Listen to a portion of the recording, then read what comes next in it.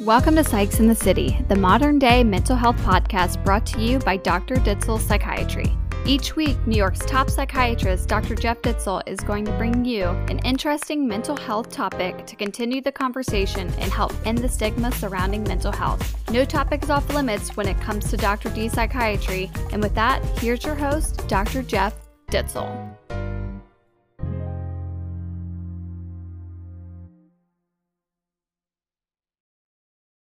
Dr. Jeff, how are you doing today? Lovely. And you? Not too bad, to be fair. Can't complain. No, Nice. the sun's shining over here. Like it's just a nice day we're having. It's nice. It's How's nice. your holiday It's going? nice over here. Good. Suspense in your I like didn't pulls think me about every it. time. It's good. It's fun. I was telling somebody, maybe I was telling you, maybe I told you. Yeah, we were talking about success yesterday, right? And what we conceptualized that. And so one of those levels of success, I thought personally, was enjoying what you do so much that, I mean, you would do it even if you didn't have to do it, right? I don't know if I phrased it that way, but no, but I think it just cements it, doesn't it? Because we've spoken about it quite a lot, of like even like how we met and kind of how this has kind of grew into like a partnership, and you know, like not a partnership, but like just this real nice kind of like environment that we've kind of created. It's a team. From like we're like all over the world, and so yeah, that to me, like I don't have to have like millions of pounds in the bank to feel successful. Like this, especially this past year, like surviving a pandemic and creating something like this, that to me is success, because it's from like pushing through that pain and those barriers to get to a place where you feel happy, you found your purpose, you're doing something that you love. Mm-hmm. That is success. I believe so too. I think we phrased it a different way. Enjoying the thing that you do so much for a living that you can approach it at a level that if someone were looking from outside, they might consider it a borders on obsession, but you're just doing what you love to do. It's not the other way, not the other way. But I do think that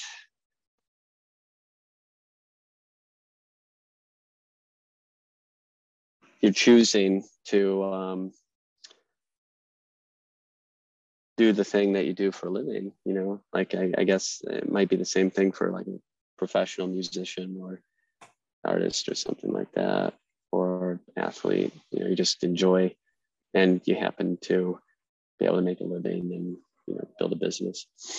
So it's fun. Class us but as yeah, artists. I think we fall into that category now. Like I'd class us as artists. I guess there's an art to the delivery of what we do, probably. Exactly. But with you being on holiday and the sun shining over here, it kind of raised that question of, if you were stuck on a desert island, like what three things could you not live without? My kids would definitely be the top. Are we talking practically or just? I was thinking more like a boat or something, or food, but yeah, boat would be good.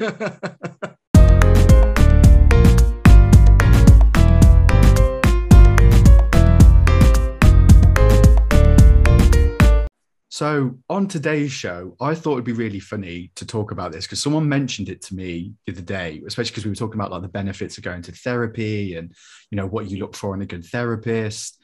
And it slowly turned into a question that was like, dating is very similar to finding a therapist. Like, you know, you put the feelers out, you put yourself out there, like you see if you have like a good connection, like, you know, see if it's a good fit. At first, you don't know how much like to kind of give away in terms of like how you're feeling. Like, would you agree with that? Yeah, I mean, to be fair, anything that you're going to be doing that involves your inner world, right? So if you're dating, fine. But if you're training with a trainer, if you're working with someone who's helping you with proper training diet and things like that, or coaching, certainly there's a bit of, or even finding a barber, or a good mechanic or something like that. Like there's this, you're building a relationship, I guess, is probably the point of commonality, without getting too far off the rails. As long as the lines aren't crossed. Yeah. So I think generally speaking, you want to have a good fit. And I often tell people that as they come into the practice for an initial consultation, that it's essentially, it's like trying on sneakers, right? You got to try a few on before you find a good fit. And it might be a combination of skill, clinical skill, but also relatability or a certain chemistry. Yeah, so I think with therapy, whether it's coaching or psychiatric treatment or any type of thing where it's based on relationship, you have to build a relationship. So in that way, it is kind of like dating. And then, I think a positive therapeutic alliance is based on both the transference, is what it's called, for the patient's feeling towards the clinician, and then countertransference is the clinician's feel for the client. So ideally, that type of back and forth can actually be informative, i.e., not everybody likes everything that everybody does, right? So if you have a certain reaction to things as a clinician, right, you might choose not to act upon that reaction, but nonetheless, having the reaction is like spidey sense. It gives you, if you understand what it means when you have that feeling about things, it can be sort of precognitive. It can tell you like a premonition, like spidey sense, that this is the scenario that's going on. So when I deal with certain types of clients with certain personality constructs, I'll have, information come up on my grid based on the interaction that will lead me towards certain things diagnostically, as well as how to manage them. This is really interesting. And I actually wrote this question down to ask you, but like literally about 20 minutes ago before we started recording. Mm-hmm. So when you're in kind of like social situations, like does your kind of psychiatrist brain ever kind of switch it off? Like, do you kind of pick up on people's like behaviors and mannerisms like very quickly? Like, do you read people? Of course. It's just part of, so I'm constantly informed, by my training, but I don't constantly, I'm not constantly intrusive with it. Yeah. So yeah, I'll pick up things, of course. And I'm, I enjoy actually being able to kind of pick up on things and all. However, if I'm in a social setting, I'm not going to start delving around in, people's personal business. Am I aware of things as they come up? As people, are just being people? Sure, of course. So it helps me be more precise in my perception of what's going on. Having said that, it'd be kind of like, not compare myself to like a superhero, but if you had a superpower, right? Yeah. That allowed you to, like Superman has X-ray vision, right? And if you were just constantly checking people out with X-ray vision, that would be wrong, right? You just can't, That's you have a good to. point, actually, isn't it? It's like if you could read minds, like, when would you stop? I imagine having that kind of power would be quite, I don't know if that would be a bit of a curse to have that kind of thing, like mind reading. Because wouldn't you? Like, it's like humans are naturally like curious. Like, you'd want to know what people are thinking. This is very strangely close to the plot of The Dark Knight, where was it? How convenient. Is it? Can't remember the guy's name, but he was in charge of the tech. He was played by Morgan Freeman, and he developed some sonar gadget that would let Batman basically anywhere be able to pick up conversations. Yeah. And in the end, Batman used it for whatever he used it for, but then gave it back and said, that's too much. Yeah. That goes against my code of conduct, or there's too much there that is potentially could be abused. So I think that good old Batman. Everything comes back to a Batman plot, right? With getting back to the topic. Every time. I mean, there's some, I think the common ground is like you're developing a relationship, and hopefully that relationship can be fruitful and enjoyable, and something that you develop a very, very strong alliance to the other human being. And I think it's the responsibility of the clinician to make sure that stays within a lane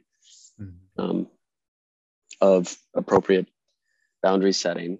Can sometimes get out of that lane. Occasionally patients can, well, a lot of times there's a positive regard for the clinician they're working with, whether a therapist or doctor or mental health provider. Sometimes there's a thing called an erotic transference that can happen. Ooh. Where the person, the client, basically develops a crush on the therapist or mental health provider that, again, is largely based on the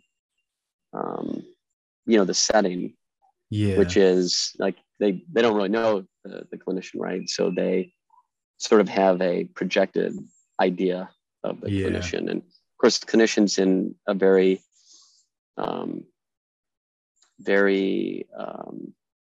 impacting position in the relationship, because they're like helping the person out, right? They're solving the problem, they're addressing the issue, they're thoughtful and hopefully and sympathetic to what's going on with the person, somewhere the client can confide and feel safe. And that's a pretty amazing thing in any relationship. So in the context of the professional clinical relationship, I think the needle to thread is developing a positive regard and positive alliance, but at the same time not letting it go past that boundary. And if it does, because it's a collaboration, right? Then the clinician has the duty of basically pointing out what the boundaries are, and pointing out what the issue is, right? And then trying to find a path forward, which is usually you address it directly, and then hopefully you can move past it. But if it becomes distracting or gets in the way of the work, then you have the obligation to transfer the care of the client to another clinician, because then it's like a Netflix documentary. This does. Yeah, I think it's just part of the job. It's like if you haven't thought of it before, just like the whole topic was like, oh, this is a funny, interesting topic. It's just novel, right? It obviously gets very dark, like every one of our conversations. But as part of the conversation, as part of the job, it's just a very common part of the job. I mean, when you have, very intense relationships, you have to guard those relationships and keep proper boundaries is all. And so, I think having that understanding is protective.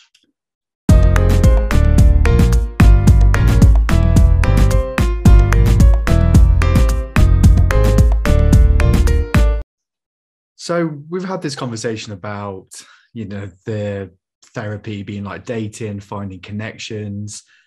There's a few questions that I want to ask just for my own curiosity with this. Yeah. But with you being obviously a top psychiatrist, have you ever been ghosted by a patient? Sure. It doesn't happen often. I'm happy to say. And a lot of times if someone falls off, a lot of times they'll circle back around at some point. So sometimes the way that you find that out is you haven't seen them in a while, and then all of a sudden someone's trying to get an appointment, and you're like, "Oh, where you been?" It seems like it's been a while. Very commonly in our practice, it's not uncommon at all. We'll have patients who go away from the practice for whatever reason. Usually they're moving somewhere. And they go and they find another psychiatrist locally, wherever they go to. They usually go out of state, out of the country. And then, be 3, 4, 7 years later, and you'll get a contact from the person. Hi, like, I don't know if you were...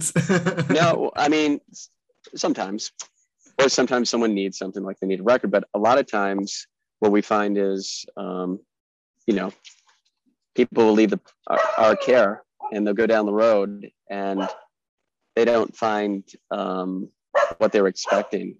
And so years later, you'll get a message from someone you hadn't seen in 5, 10 years. And they're like, "Hey, would you mind taking my case back on?" Yeah. Which, the fact that someone can even remember me for that long or remember our practice for that long, let alone... That's good. That's a compliment. Respected and valued our care that much, where they're like, "Hey, I really want to come back into your care." That's it's a good indicator you're on the right track. But from a dating point of view, it's not a good thing. If someone has ghosted you, it's for a reason. Yeah. And if they come back, yes, it might be a little bit of a compliment, but yes. So I was asked the reason, like what happened, and a lot of times there's if they're coming back, then they know they're gonna have to have the conversation anyway if they're coming back into your care. So, and then you talk about it, and if you feel like it's something that you can resume, which most times it is, right? A lot of times it's something as simple as it was financial, something happened, and they got busy and, continued on in their care, but they didn't get a chance to talk to you and inform you. Plus, it might have been a difficult conversation at the time, along the lines of like, the idea of having a difficult conversation. I always give people time to, let me know what's going on, and then if we can move forward, we do. So unlike, romantic relationship where, likely the breakup was for a reason, like things weren't working out. And I haven't seen many, I would say the vast majority of relationships that go that route, and you've gone a certain way with another human being, you've gone down a certain path. It's hard to get the trust back for a lot of these things. And so is it impossible? No, it's not impossible, but generally it takes one or the other person changing, and change can be difficult under the best of circumstances. See, we're not just a mental health podcast. We're also here to give relationship advice. It's sort of part of part of that. Just opening the doors. So I have one final question for you. Sure. And I want you to be brutally honest with this answer. Sure. But with the thousands of patients that you see a month, right, and to the probably thousands that you see a year, right, have you ever zoned out when someone's talking to you? I'm sorry, were you talking to me? I zoned out. Oh, how funny. They can't all be gems. Now look, he's a comedian, not just a doctor. Yeah, of course. I mean, everybody has. Hopefully you don't do it very often, but there are times, that every clinician has zoned out or got lost in their own thoughts. I can tell you when one of my sons, he's on the spectrum, he had a seizure. He was being rushed to the hospital. I was alerted to all this, and I had a full caseload of clients for the day. And so he's being rushed to the hospital. His mother's in the ambulance. They're being transported again to another hospital. And I'm aware of all this, but I've got a full caseload for the day from morning till evening. And, I did maintain my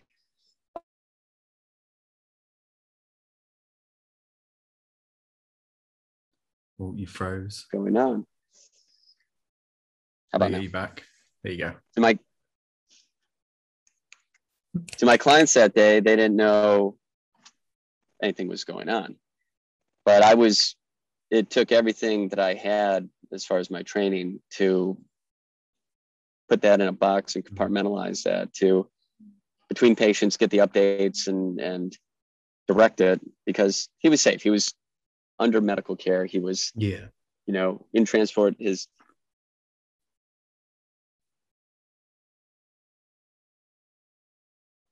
really do, other than disrupt my patients. So, but it was one of the toughest days I had as a clinician, or as a human being, to, keep that separate.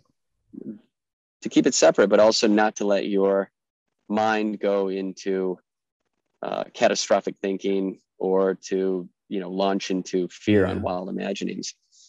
And it's something that we teach those things as part of the care that we provide, not how to manage your thoughts, wrangle your mind, know when your mind is creating scenarios that are anxious and ruminative, know when it even flares further into catastrophic thinking, and then how to pull yourself back from that. There's a method and process that you can do that. It's a very helpful skill set.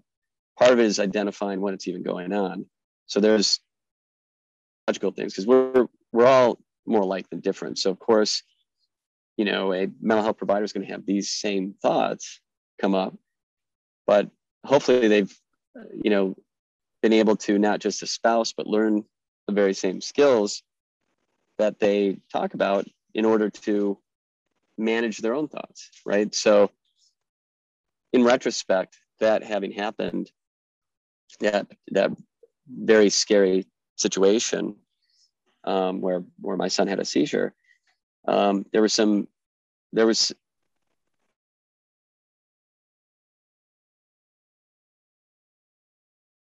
that, under pretty much any circumstance I can imagine, the most anxiety provoking being the health and welfare of your child, that these skill sets hold up, they hold water, right? So to have gone through that, been faced with the obstacle or the scary situation, to rely on mindset practices, even though difficult, right? And then to use those same practices to navigate a very scary situation and do it in a calm, controlled manner, deeply satisfying, because then it's pressure tested. Yeah. It's like practice what you preach. I mean, we're all practicing, like I try to let clients know. I mean, the same things that you're going through, generally we're all going through. And so if you learn how to manage your thoughts more efficiently and more effectively, it's going to help your situation. You're not so reactive, you're more thoughtfully responsive. Much the same way, that applies for all of us. So if these techniques work for you, it's like going to work for your friend or your wife or your husband or your kids, or so you try to kind of get to the truth of the matter, the truth of certain things, the certain truths that are out there. And if they're true, they hold up. But we're all practicing. So it's a group effort, Perfect. Jeff, as always, it has been an absolute pleasure having these chats. If you agree with what he said, or if you've got any questions for the man himself, obviously get in touch and I'll be sure to get the answer from him. So yes, if you like what you've heard, hit that subscribe button, get involved, hit up the website, the Instagram, you know where to find us, and we will see you next week.